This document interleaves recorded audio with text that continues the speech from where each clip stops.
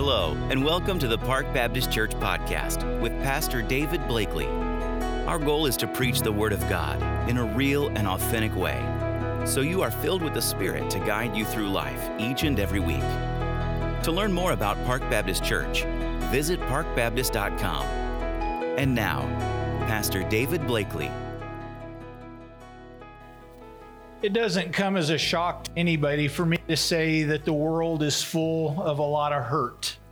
There is a lot of pain, a lot of suffering, a lot of unhappiness.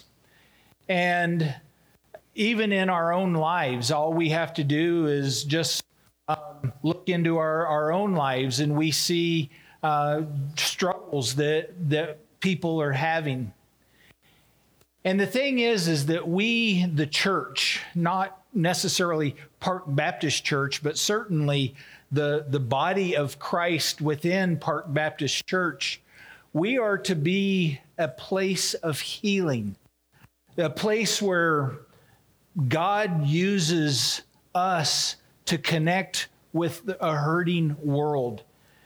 And that's our job. That is our calling. That is our responsibility, that we are to be the healing balm, if you will, for a hurting world.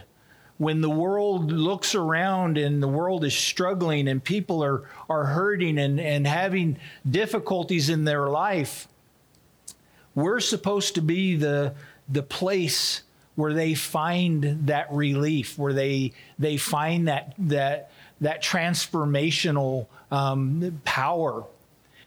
And if we're not up to the challenge, then the people around us, and in many cases, we continue to suffer, we continue to hurt because we have nothing real to offer people.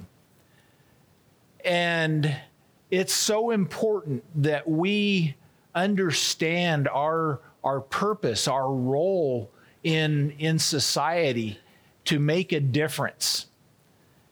And this morning, I want to speak on how can we do that? What can we do to make a real difference? And it obviously has to start with us personally. You know, much of the Christian life that we know from the Bible is based on the Apostle Paul. Paul wrote half of the books of the New Testament. You know, and so much of what we understand about the Christian life, we understand because of the Apostle Paul. And his attitudes, his approach are our example. Paul even said in 1 Corinthians 11, you should imitate me just as I imitate Christ. And obviously we can look to Christ and we want to imitate Christ, but Paul was a regular guy. Paul wasn't Jesus. And we can see in the life of Paul someone who understood the difference that he was able to make. And so I want for us this morning to study what Paul said in his approach to life and see if we can learn from it some of the things that maybe we can apply to our own lives so that we can make a real difference, a legitimate difference in our lives. You know, I think nothing would be sadder than to get to the end of life, and as we reflect on our life, the only thing that we can say that we did was that we were a good husband or a good wife or a good parent, and that we provided for our family. That's not good enough. That's not enough. Because our calling to Christ is a higher calling than anything else. And if we can't make a legitimate difference in our world, then we're failing as human beings, as individuals, as people who have been called to be followers of Christ. Paul said in Galatians chapter 2, verses 20 and 21, I have been crucified with Christ. It is no longer I who live, but Christ lives in me. And the life which I now live in the flesh, I live by faith in the Son of God, who loved me and gave himself for me. I do not set aside the grace of God, for if righteousness comes through the law, then Christ died in vain. As Paul speaks of the life which I now live in the flesh, this is where we have our contact point. We are all currently living our life in the flesh. Each and every one of us are flesh and bones.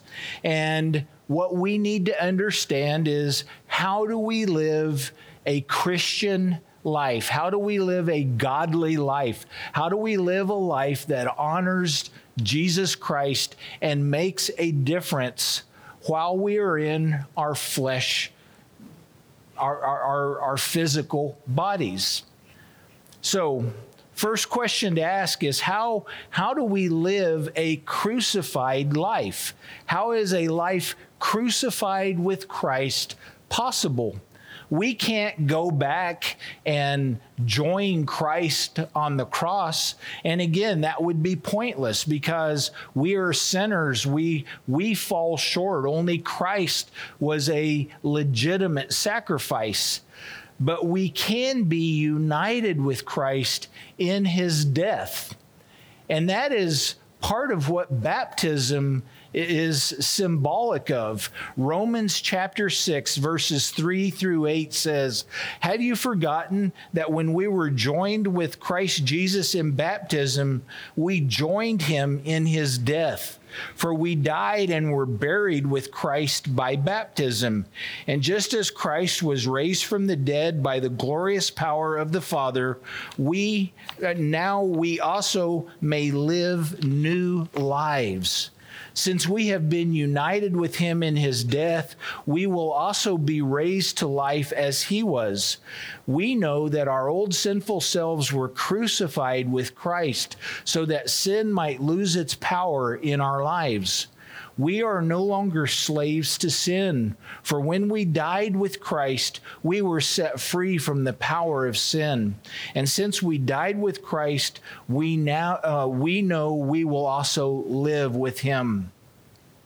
Now, there's several things. Gosh, we could spend months just in that scripture alone, but for our purpose today, note a couple of things that when we were baptized with Christ, when a person is baptized because they have accepted Christ as their Lord and Savior, we are baptized into Christ's death, and we are united with him in death. That is a symbolic act, a symbolic gesture. What we are signifying is that we are crucifying, we are laying to rest our old nature.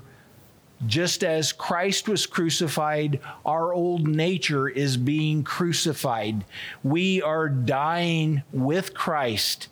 And if we have been baptized into Christ, then we have been crucified with Christ.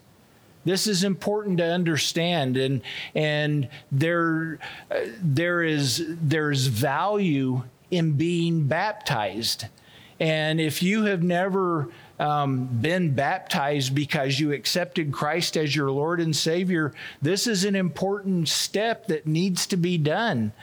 Sometimes it becomes kind of a secondary thing that people don't think about, but it matters. And so when we are baptized, what we are doing is we are signifying that our old life is being laid to rest, just as Christ was crucified and laid to rest. That's what being crucified with Christ means. Now, it can take on some different meaning. For the Jew in Paul's day, it was death to the old legal system. It was death to the law. In Galatians 2:19, Paul says, "For when I tried to keep the law, it condemned me. So I died to the law. I stopped trying to meet all of its requirements so that I might live for God." Some people who are legalistic, they think, well, if I just keep a bunch of rules, if I go through the motions of doing all of these things, well, then that's all that's necessary and God will be happy with me. And what being crucified with Christ means for them is that they have to give up that. They have to quit thinking that way, that to be crucified with Christ means that they die to the law. Jesus taught that the only way that we could be his followers was to be obedient to him. And the teaching of the law had become so monstrous where you had to keep every little piece of it in order to be qualified in their mindset. And that was a form of slavery in and of itself. As followers of Christ, what we have to understand when we are crucified with Christ is that we set aside our life. Paul says, "I have been crucified with Christ." In Luke 9, Jesus said, "If of you wants to be my followers, you must give up your own way, take up your cross daily, and follow me. If you try to hang on to your life, you will lose it. But if you give up your life for my sake, you will save it." For us, we are not legalistic. We don't follow the Jewish legal system, the law, and all of that. So what this means for us to be crucified with Christ is that our flesh has to be killed. We have to set aside our fleshly desires. To be crucified with Christ means that we put to death, if you will, our fleshly desires. And that's what Jesus is saying. You have to give up your own way. You have to give up the carnal aspect of your life. This is a picture of baptism, once again, that we continually set aside our flesh. And by that, what we need to understand is that we take our life and we say, "God, I am surrendering it to you. I no longer am going to have my agenda. I have your agenda."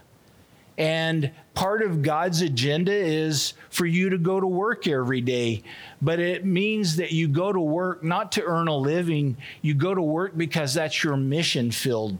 That's where you go to minister, to be the contact point so that the world is being exposed to the light of your salvation. The world is being exposed to the salt that you provide, that you become the place where the world is being slowed in its decay because you stand for righteousness, you stand for godliness, you stand for holiness. And when the world sees the way you live and the world hears the way you speak and what you say, they become convicted of sin. They become drawn to the Father, or they rebel against that. But that's our job. That's our responsibility. Romans 8:12 and 13 says, "Therefore, dear brothers and sisters, you have no obligation to do what your sinful nature urges you to do. For if you live by its dictates, you will die. But if through the power of the Spirit you put to death the deeds of your sinful nature, you will live." What this means is that you are actively, intentionally putting to death your flesh desires, your carnal desires. And let me just give you quickly what that means. It means not just sexual sin. That's where our mind usually goes to. It's not just dealing with things like that, but it's dealing with your ambition. Instead of rising to the top, instead of trying to promote self, instead of looking at life from what is in it for me, you live your life with an attitude of, what would Christ have me do? And there is a huge difference between how you approach that. Galatians 6:14, Paul writes, "As for me, may I never boast about anything except the cross of our Lord Jesus Christ. Because of that cross, my interest in this world has been crucified, and the world's interest in me has also died." That's important for us to understand. We take our ambitions, we take our desires, and we put them on the cross and say, "God, I give them up to you. I surrender all of this to you." And that last little piece, it says, "And the world's interest in me has also died." If you no longer are ambitious, if you are no longer pursuing what the world says matters, the world's going to say, we don't care about you. They're going to go off and leave you. And that's okay. Now, Galatians 4, verses 3 and then verses 9 says, "That is how it was with us. We were like children ruled by the powers of this world, but now you know God, and better still, God knows you. How can you turn back and become the slaves of those weak and pitiful powers?" You see, everybody lives their life being dictated by the world. The world says jump and we say how high. And the way you see that is the fact that people are slaves to fashion, the fact that people get so wrapped up in making sure that they're keeping up with the Joneses, all of that kind of stuff that we just take for granted as the way life is. When we become crucified with Christ, we begin to look at that and say, that doesn't matter anymore. I don't have to do that. I don't have to have the latest car. I don't have to have the latest fashions. I don't have to do all of the stuff that the world says I have to do in order to be quote unquote successful.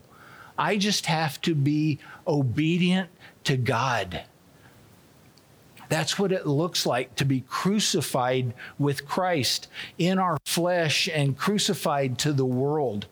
Any external force, whether it's the law for a Jewish person or whether it's the world system for people like us, or even an internal drive,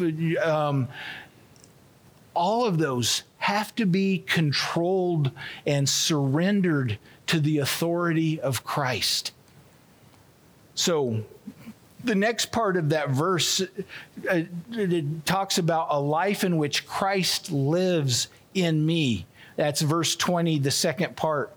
How does Christ live in me? What does that look like?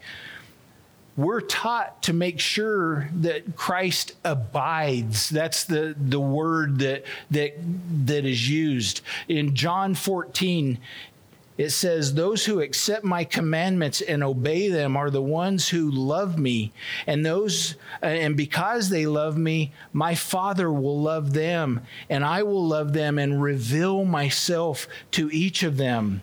Judas, not Judas Iscariot, but the other disciple with that name, said to him, Lord, why are you going to reveal yourself only to us and not to the world at large? And Jesus replied, all who love me will do what I say. My Father will love them, and they will come, and we will come and make our home in each of them.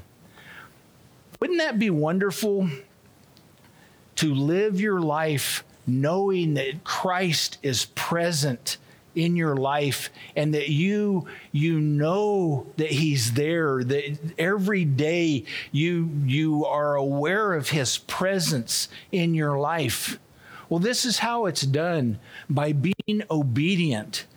I was just talking about the fact that we shouldn't be slaves to the law, and then here Jesus is saying you have to obey my commandments. Isn't that the same thing? No, it's not. This is the way we understand it. In my relationship with my wife, there are things that I don't do and things that I do, not because I have to, but because I love my wife. And so when we think about the law says you have to do this. And there's no love there. There's no give and take. It's just obey this, period. But when it comes to Christ, we should be motivated out of love. We want to obey Christ because we love Christ, because he saved us, because he was willing to die on a cross for our sins. And so because of that, I want to be obedient to who Christ is and what Christ has asked me to do. I'm not doing it because I have to. I'm doing it because I want to. That's the difference between being obedient to Christ and being a slave to the law. So to have the presence of God in your life, you live a life of obedience, born of love to God. 1 John 3:24 says, those who obey God's commandments remain in fellowship with him, and he with them. We know this because the Spirit he gave us lives in us. So as we are obedient to Christ, we are assured that Christ is living within us, that his Spirit is present. Now, what's the benefit of that? Why should we be motivated? Well, first of all, we experience the love of God and the love of Jesus. John 14:21, those who accept my commandments and obey them are the ones who love me. And because they love me, my Father will love them, and I will love them and reveal myself to each of them. Joy is another benefit of having Christ in your life and being an obedient follower of Christ. John 15:11, I have told you these things so that you will be filled with my joy. Yes, your joy will overflow. There's also peace in life. Again, remember that we are the contact point for the world. And what are the things that the world is looking for? The world is looking for peace. The world is looking for joy. The world is looking for contentedness. The world is looking for a sense of tranquility. And when we surrender our lives to Christ, when we live a life that is crucified with Christ and we are abiding in God, then the benefits, the outcome is peace and joy. John 16:33, I have told you all of this so that in me you have peace. Here on earth you will have many trials and sorrows, but take heart, because I have overcome the world. You see, the very things the world is looking for, God gives us naturally when we abide in Him, when we live a life of pursuing Christ, when we crucify our will, crucify our worldly ways. When we do that and we live a life submitted to Christ, we will have the very attributes that the world is searching for, that the world wants to have. Now, these are just a few of the many blessings that come to a person who is abiding in Christ. But I hope it's just enough to kind of whet your appetite and say, yes, that's what I want. Verse 20 again says, I have been crucified with Christ. It is no longer I who live, but Christ lives in me. And the life which I now live in the flesh, I live by faith in the Son of God, who loved me and gave himself. A life lived by faith in Christ. What does that look like? What is living by faith in Christ? The word faith means trust. Living by faith in Christ means that we are constantly trusting in Jesus for a whole host of things. First of all, for the forgiveness of sins. I don't know about you, but I'm a sinner. I am a really wretched sinner. And there's not a day goes by that I don't sin, that I don't mess up, that I don't create havoc from a spiritual standpoint. Now, that may come as a shock, but I hope not. If you've known me very long, you're not shocked at all. But the reality is that we are sinners.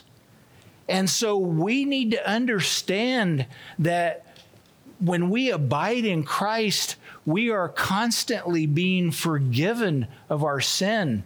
1 John 1, again, 7 and 9. But if we are living in the light as God is in the light, then we have fellowship with each other. And the blood of Jesus, his Son, cleanses us from all sin. All sin. That means past sin, present sin, and future sin. But if we confess our sins to him, he is faithful and just to forgive us our sins and to cleanse us from all wickedness.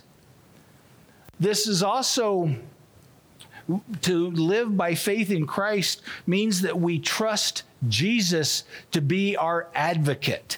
Now, an advocate that's not a word we use a whole lot. That doesn't come up in everyday language, but he's the one who goes to bat for us with God. 1 John 2:1, my dear children, I'm writing this to you so that you will not sin. But if anyone does sin, we have an advocate who pleads our case before the Father. He is Jesus Christ, the one who is truly righteous.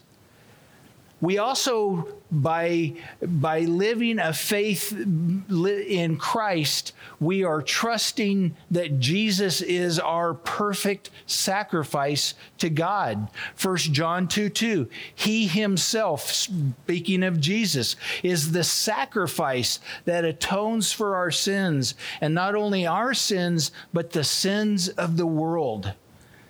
Also, when we are living a life of faith in Christ, we are trusting that his words will provide the foundation of our life.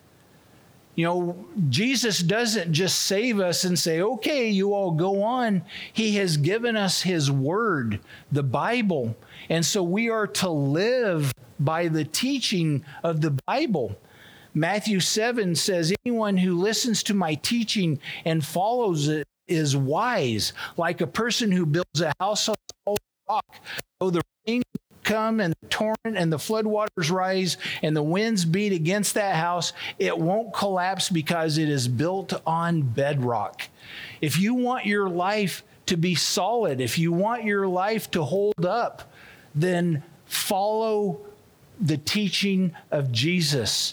and obey the teaching of Jesus. We also can have the assurance when we live a life of faith in Christ, we have the assurance that he will never leave us. Matthew 28:20, and be sure of this, I am with you always, even to the end of the age. Trusting in Jesus, that is the key to living the Christian life.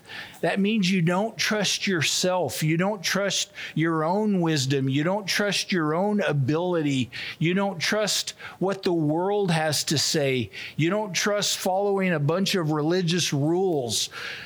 You don't trust any of that. You trust Jesus. Why should we trust Jesus? Because he loves us, because he gave himself for us, and his love should compel us to live a life of obedience. Now, one last thing, verse 21.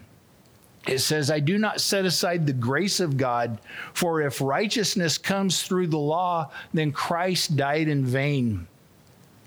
We must diligently keep Jesus' commandments. Again, not out of obligation, but out of love, out of understanding of what Jesus has done for us.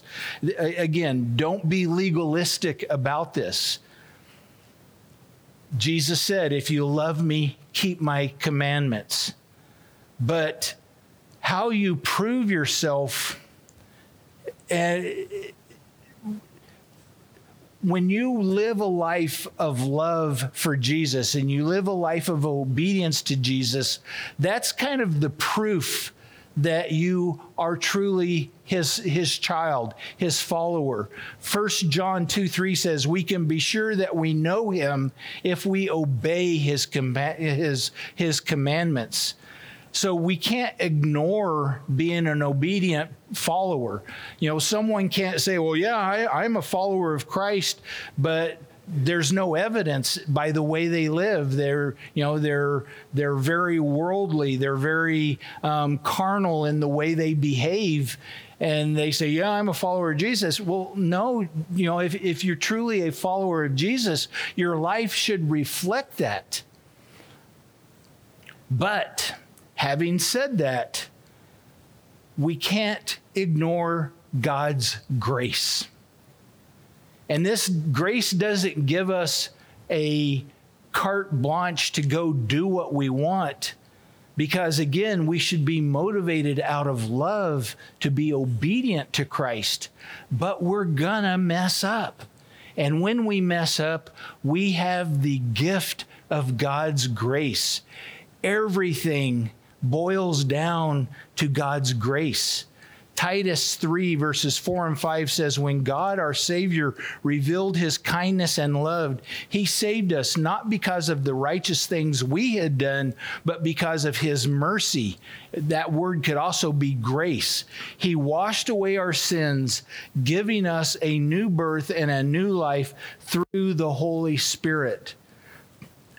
After everything is said and done, I am an unworthy servant. I am not a perfect person. You are not perfect people either.